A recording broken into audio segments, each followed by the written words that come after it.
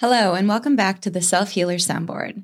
Today's episode is episode 49, and we are continuing a conversation that we began on episode 47, which is out currently right now while we're recording. And that episode is called Why You Need to Feel to Heal. In that episode, we really opened a space for normalizing feeling our feelings, understanding and highlighting the value and importance, also really the necessity of feeling our feelings in order to heal. And as always, we are getting your DMs and your feedback and your YouTube comments and questions in response to that episode that is out right now. And one that we have seen recurring on a couple different platforms is, once I have all of these feelings and emotions and I have the awareness that I'm feeling them, how do I release them? I think Jeremy on YouTube quoted either Nicole or I, someone in the episode saying, it's learning the practice of being able to release those sensations in the moment. And they were asking for specifics of what does that look like? How do we actually release an emotion, and what is that practice like? So we've started the conversation about the importance of having awareness of our feelings, which is just the first stage of witnessing, actually feeling them.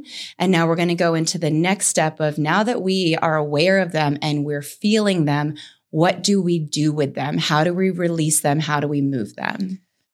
So similarly to how we started that episode, for those of you who didn't tune in, I think it's really helpful to begin this conversation with locating feelings or emotions in our body. Like you said, there are sensations that happen. They often map onto changes in our hormones or our neurotransmitters. These might be words that listeners might have heard: dopamine, serotonin, right? These chemicals in our body that actually shift or translate into how we feel or our mood. Do we feel high, energetic, happy, joyful? Do we feel low, depressed, sluggish? Do we feel anxious, on edge? And then everything in between. So it's important, in my opinion, to start the conversation with locating those emotions or those feelings in our body. Because when we're talking about processing then and releasing the feelings, the conversation that we're going to have today is going to include that body and those different changes that happen when we're experiencing an emotion.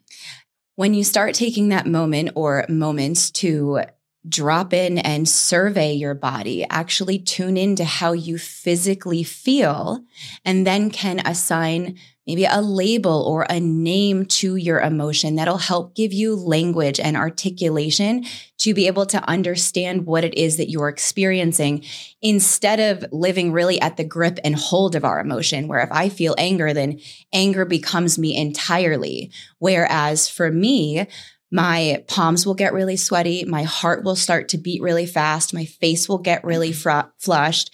I know that for me, those are the sensations that come with anger. When I feel that and know that there is anger there, I then have an understanding, or at least a peeled back view, to say, okay, here's those physical sensations. There's an emotion attached to it. That emotion is anger. Now I get to choose what I do with that anger, how I respond, and how I choose to release that emotion, which we'll continue to get into in this episode. So like you just were describing really beautifully, Jenna, right? The constriction in our muscles, the tension. So if we really want to simplify it, emotions interact with our body and they affect major systems, one of them being our muscles. Are they tense? Are they ready for action to run away from the threat at hand or whatever is causing us upset? Or are they relaxed? Are they rested feeling? Our energy level is another, or our energy flow is another indicator. Do we have access to energy? Do we feel alive, awake, or again, are we on that spectrum of feeling sluggish, depleted, exhausted? And then of course, our mood, right? How is those changes in our body mapping on to our mood? Are we feeling joyful? Are we feeling connected? Or again, are we feeling sad and angry? And then understanding that all of these changes to our breath, to our muscles, happen in a spectrum. We could be feeling more constricted or more tense in some emotional experiences than in others. So really simply, again, what we're trying to do is develop that version of a body or a somatic language where we can attune to those different shifts and changes that are actually happening to our body in those major system areas when we're experiencing an emotion. And reality is all of the emotions that we have experienced, whether it's something we have pushed down since childhood, fear, anger, shame that maybe we never felt, or I grew up specifically in an environment where there was no one there to attune to my emotions. Anger was met with anger. Fear went unacknowledged or was silenced. There was shame to go around for everyone in my family.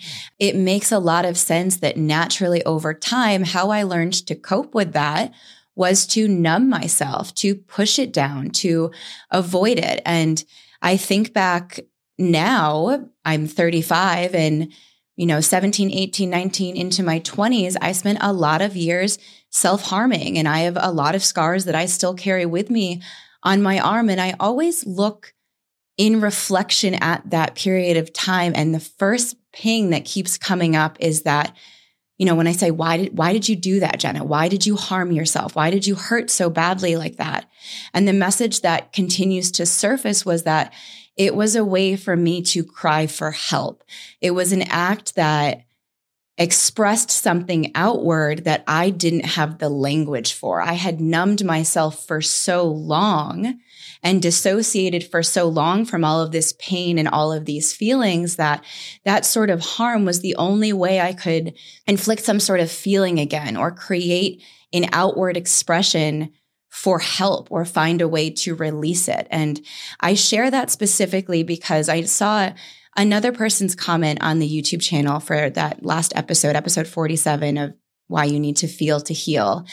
And this is another common question that I've seen, wondering how to begin feeling these sensations, or let alone naming them and embodying them when you're so numb and you're so detached and it feels like there's no feeling there. So for anyone who is resonating with that, I also was right in your shoes at one point in time. And this is where the integration of allowing myself to begin to feel again, I had pushed off for so many years because it felt like a dam was going to be lifted and all of this water of emotion was going to come rushing down, which in a lot of ways is what happened. There was a lot of pain to be felt that was really overwhelming to my system and felt very immense. And it did break me down to my knees. It did have me, sobbing and really needing to rely on my breath just to make it through the moments and through the day. So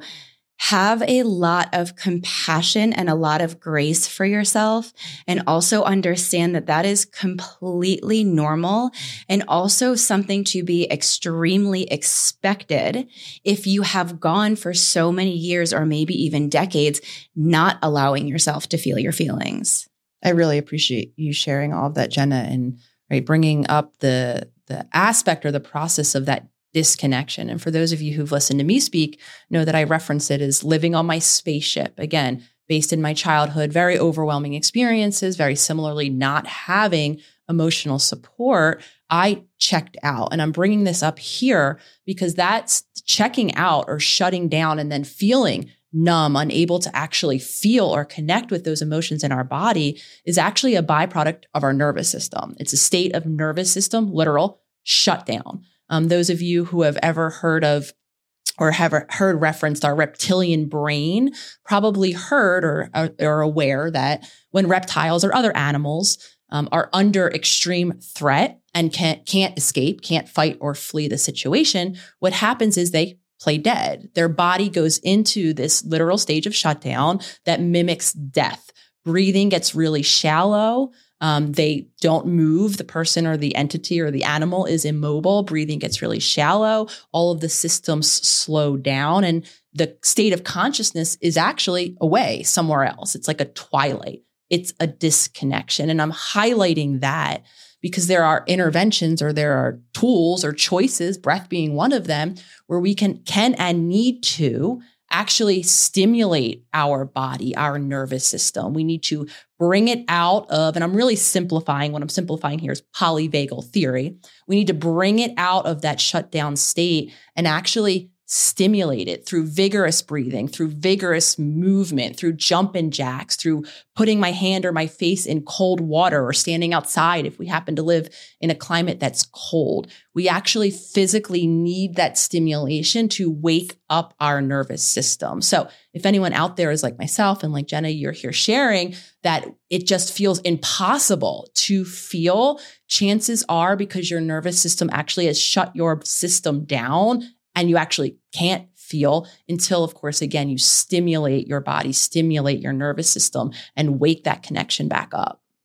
Cold therapy is one of my favorites for that. We are lucky enough to have a cold plunge here that, for those of you who don't know, is literally like a bathtub that has 50-degree water and it has a temperature control, and you can fully immerse yourself into freezing water. Before I had a cold plunge, I would take cold showers, or I would fill a bathtub. Literally, I'd go to the store, get a couple bags of ice, fill it with cold water, and dump in bags of ice. And the first time I remember doing or practicing cold therapy for myself was maybe 5 years ago when I first began really digging in the trenches, as I call it, this healing journey of mine, and ripping open all these scars and wounds to actually heal from the inside out. I'm sharing this because my experience immersing myself into that cold, icy water, for the first time, I felt and noticed my brain go silent. Everything was peaceful. Everything was quiet. And right in that moment for me, literally, it clicked. Oh my gosh, my entire life has been so stimulating, so chaotic, so noisy, so go, go, go, go, go. When something's really intense, just push it down and keep going. That had become my norm. So that chaos and that loudness had really become my constant silence. Now, it took going into a cold plunge completely shocking my nervous system, where I had to, actually get in tune with my breath, learn how to start using my breath and my teeth shattering in that moment from shivering, and remind myself, okay, I'm okay. I've got this body. Like, just breathe. We can ease into this. You're okay. We're good. And I got to bring myself back to stable breathing and a stable baseline. I was very present to everything that I was feeling in my body. And for the very first time, and as per usual, you're going to hear from me a completely different experience than you had, Jenna, with the cold in particular. As long as I can remember, I found I'm a cold human, meaning I don't tolerate cold well. At one point, I was actually diagnosed with Raynaud's, which is a blood circulation in your fingers and toes. My hands were always, you can even speak to that. When I touch you, sometimes even now, I have very, very cold hands. I make her take them off. They're freezing. They're very cold. I went to school in Ithaca, New York, which for those of you who live out of the States, and it's in upstate New York, and it's cold. It's where Jenna's from. I don't know how she lived there for so Probably many years. Probably why I embrace the cold. I'm resilient from it now. So saying all that to say, cold is nothing that I dove into, pun intended, willingly. And when I heard about cold therapy and I tried it, for me, it began standing outside in Philadelphia in the winter without a coat on.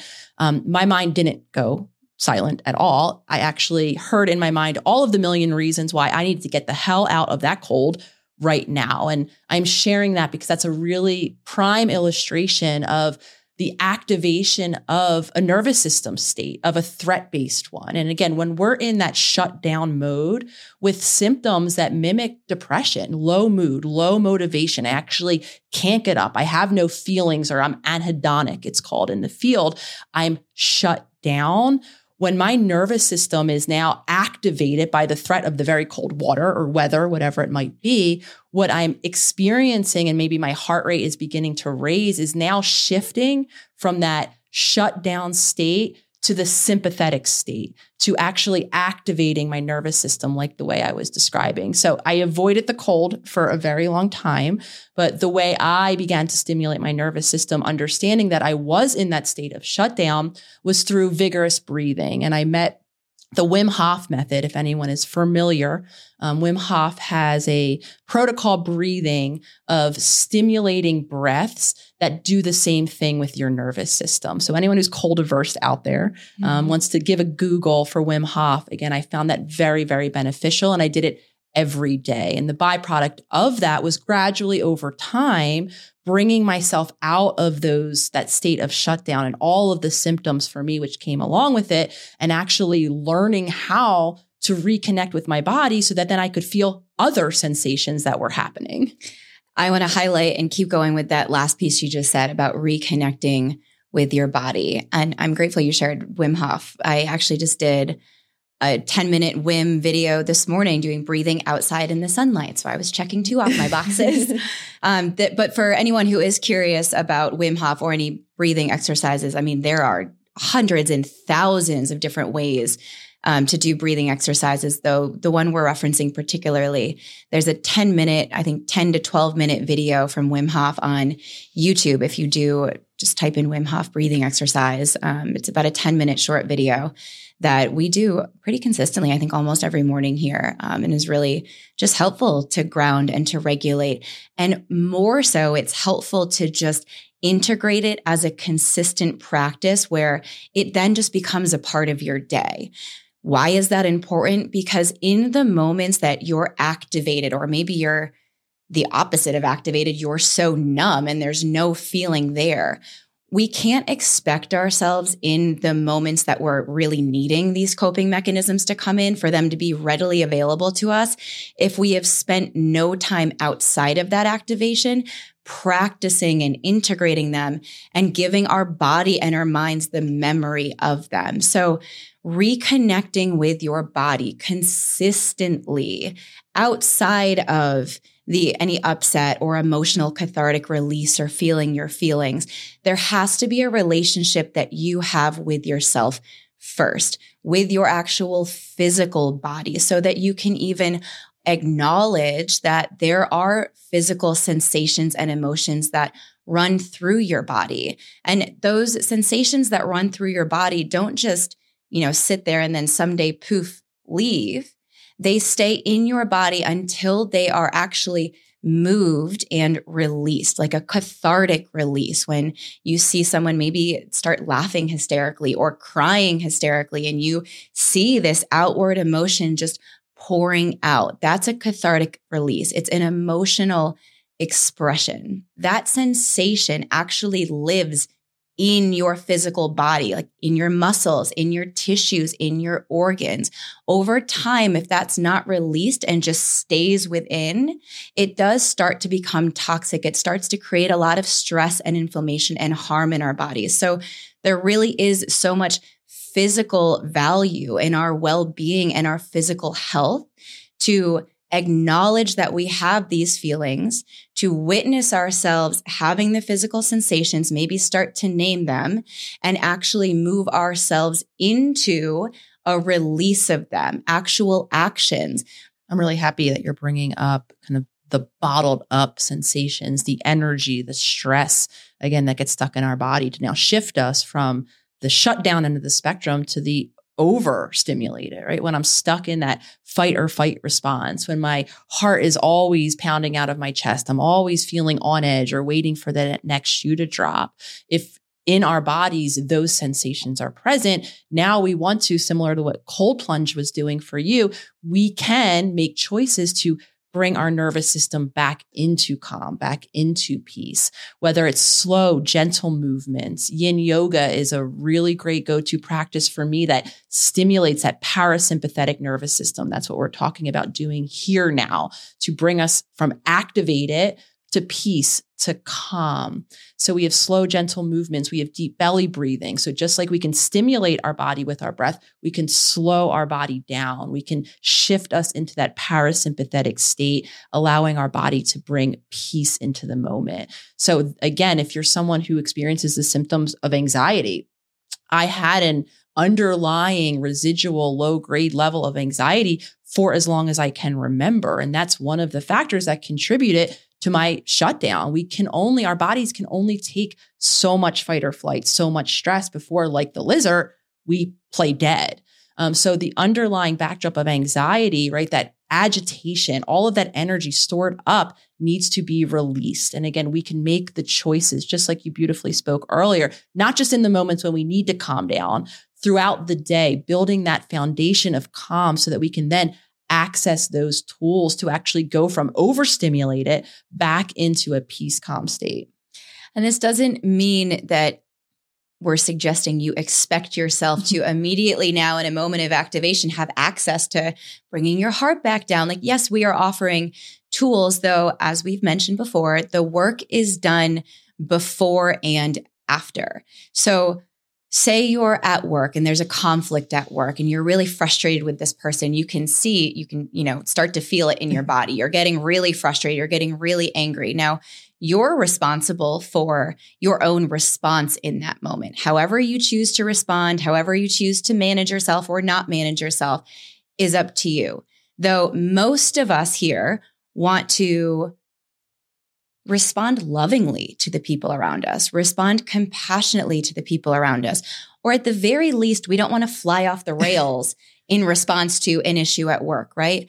Well, it doesn't mean that just because you managed yourself well in that situation and you didn't fly off the rails or go screaming and you breathed through it, that doesn't mean that that frustration or anger about whatever the conflict was suddenly just dissipates and disappears. You still have that. That was still very real for you. So in a situation like that, at the end of the day, it's going to be really important for you to then find time that is actually workable and responsible for you to be with you, yourself, your mind, and your physical self, and actually process the anger or frustration or whatever the feeling was in that conflict. So what's a way of doing that? Maybe it's actually a physical release. Maybe you need to go throw a ball around a little bit or punch a pillow or scream into a pillow. A really great one that is a very therapeutic practice is journaling or writing.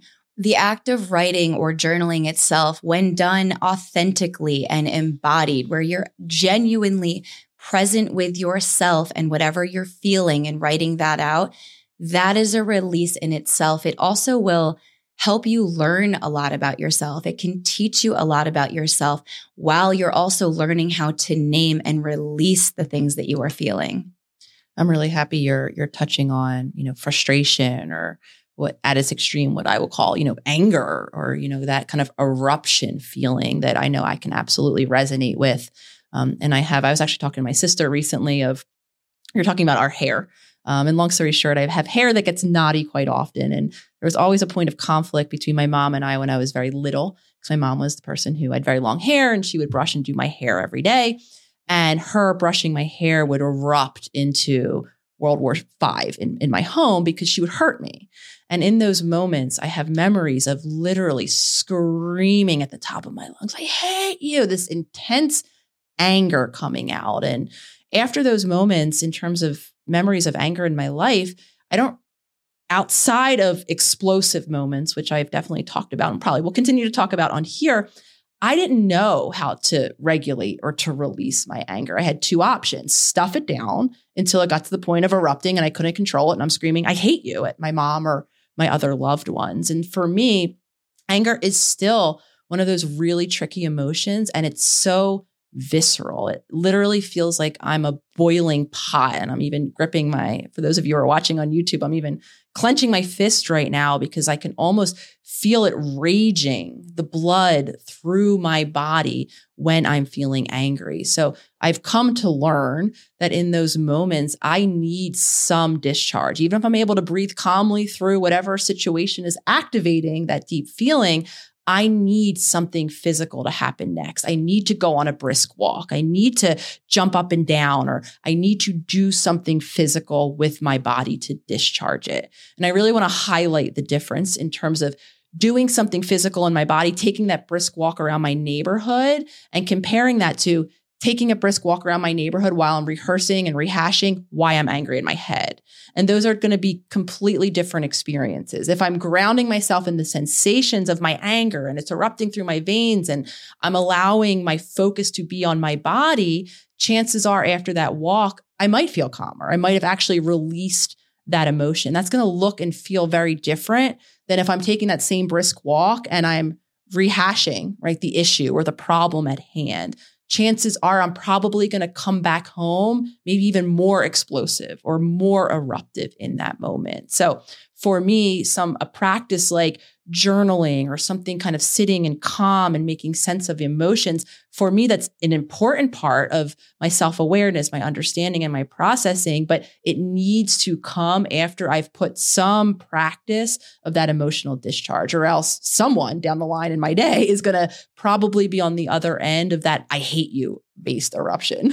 And Nicole's able to share that because she's learned herself and she continues to learn herself on a daily basis. So for you, it may be the same. It may be that, you need to go and you need to move, or it may be that actually sitting in that silence with writing is the thing that you need in that moment. It also could be very true that what you need is it actually is going to vary likely all throughout the day and day to day. Now, how are you going to know what is best for you? What practice you need for you in different situations? You're going to learn that by actually doing, by actually trying, by actually embodying the tools and practices that we're talking about, or maybe coming up with your own. Having that self-witnessing of feeling that physical sensation, really surveying your body. I like to close my eyes and just scan my body from head to toe and search for different feelings and sensations, maybe where it does feel really tense or constricted or is aching. And I lean into that and I start to get curious about what that sensation could be telling me, what emotion is attached to that sensation. Once I can name or practice naming, maybe I try on a few different emotions, then I can choose how I want to release that. For me, particularly when I feel this like a heaviness in my heart or this pit in my stomach, which has been happening on a daily basis, especially since my brother passed in November. And that feeling for me sometimes needs movement. Sometimes I just need to go walk it off. A lot of the time, that feeling for me is outwardly expressed when I go into nature, I go off on my own, and I allow myself to breathe, or I hold my heart, or I allow that breathing to turn into an organic cathartic release that is sobbing or tears. And I allow that emotion to come outward and just literally, I sort of surrender to my body and just let it pour out, because I know that that grief needs somewhere to go.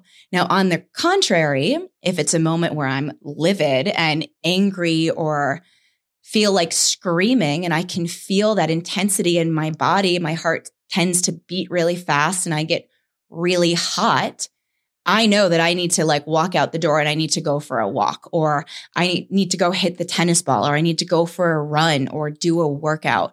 For me, I need to physically move, because in that movement, I am releasing emotion. I am actually moving physically the sensation that is in my body. Like Nicole said, if I'm in that moment and I know I'm about to lose it and I need to go for a walk or go for a run before I scream at someone who I know doesn't deserve it, then it's not going to serve me to go for a walk or go for a run, just ruminating in my mind all the things that I'm angry about.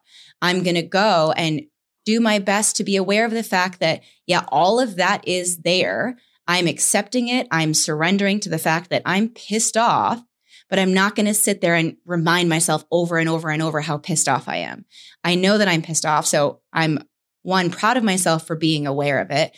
Two, I'm now even more proud of myself for creating a memory for me and an experience where I've chose to be responsible and healthy in how I'm coping with that. I'm doing something different that actually allows me to become my highest self, not a version of me in the past that I've wanted to change. I get to respond different now, and I work myself physically through that. But while I'm physically doing it, I'm intentional and I'm mindful in the moment.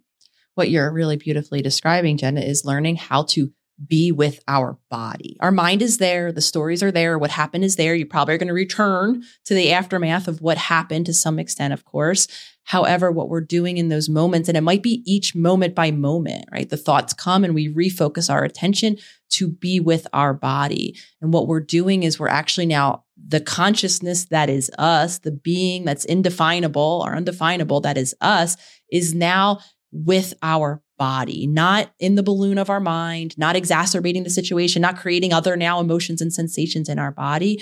We're objectively being with our body. And then we could be in support of our body in the way that our body needs in that moment. And then to speak to your beautiful point, it might take curiosity and experimentation. I had no idea. Once I began to step off my spaceship for moments here and there, I couldn't even begin to understand or know, even though I was a clinically trained psychologist who should teach people how to deal with their emotions, I didn't know how to deal with my own. And it took experimenting. It took practicing. It took noticing and trying different choices and then dropping back in and seeing how I felt. It took exploring. And again, like you're beautifully wording it, that's a new memory. We're giving ourselves a new embodied experience. So for all those of us, all of us really probably who are listening, who we all have coping skills. We all have mechanisms. We all have things that we do when we're feeling overwhelmed or when we're feeling upset. Chances are we've probably accumulated some consequences from the things that don't necessarily serve that highest self. And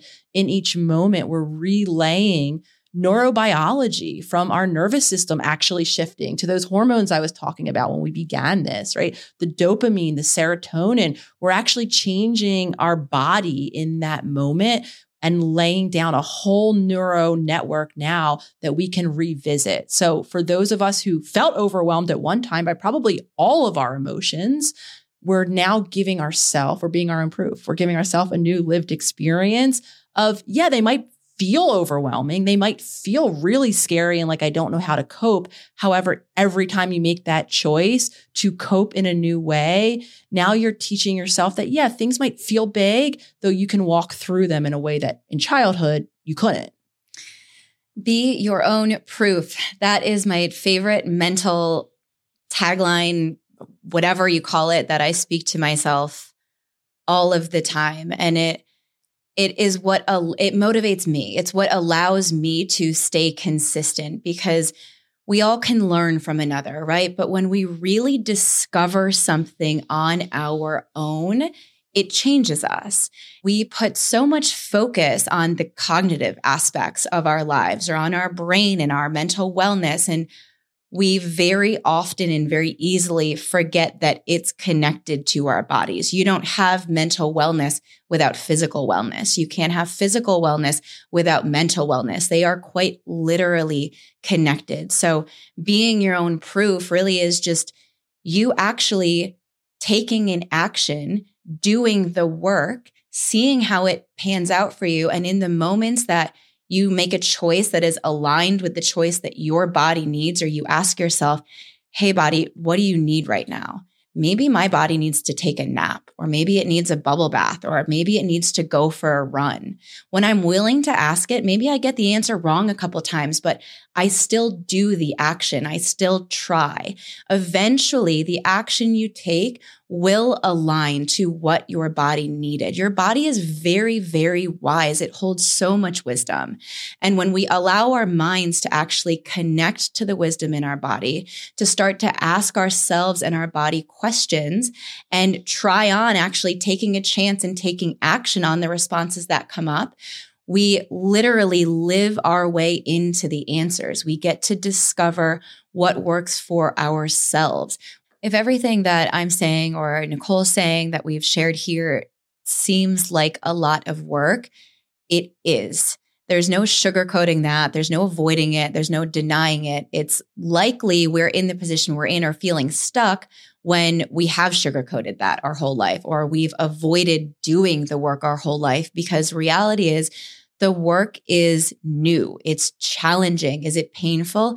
Yes, because for a lot of people, there's emotion and pain and packed down feeling that has been there for decades, that in order to release, we have to first feel. We do have to feel it in our bodies. We do have to recognize it. So we have to first be self-aware. That's step one. From that self-awareness is step two, self-expression, the actual emotional expression outward, whether that be cold therapy, journaling, creating art, running, screaming into a pillow, something that actually moves the sensations outward. And then your third is self-care. There needs to be a lot of self-care consistently, a lot of compassion, a lot of practiced self-love, eating healthy whole foods, drinking and getting enough adequate hydration, sleeping enough, being out in the sunlight, getting physical movement, being loving and kind to ourselves.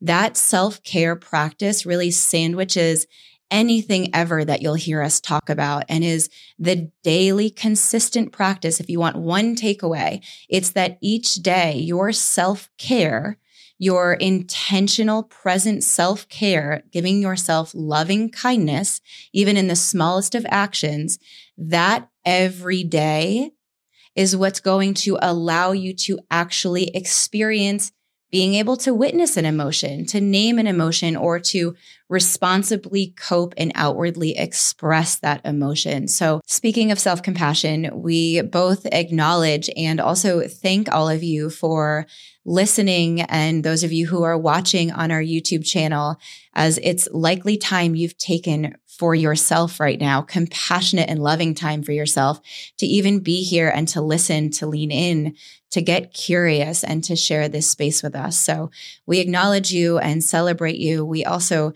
thank you tremendously. We continue to do this podcast ad-free so that you just have a better, more consistent viewing and listening experience. So saying that, we do greatly appreciate your feedback, your comments, your reviews, your sharing of the podcast. It really is how the word gets out and how we share it with one another, since we don't really promote it in any other way. So whatever came up for you in this episode, we'd love to hear in the comments below. This episode really came from an organic conversation of your comments from the last few episodes. So we'd love to keep that conversation going and are always looking for your requests and really what you're experiencing in your day-to-day life so that we can curate our episodes to really be supportive and of value to you on your own journeys. We love you and we thank you and look forward to being with you again next week.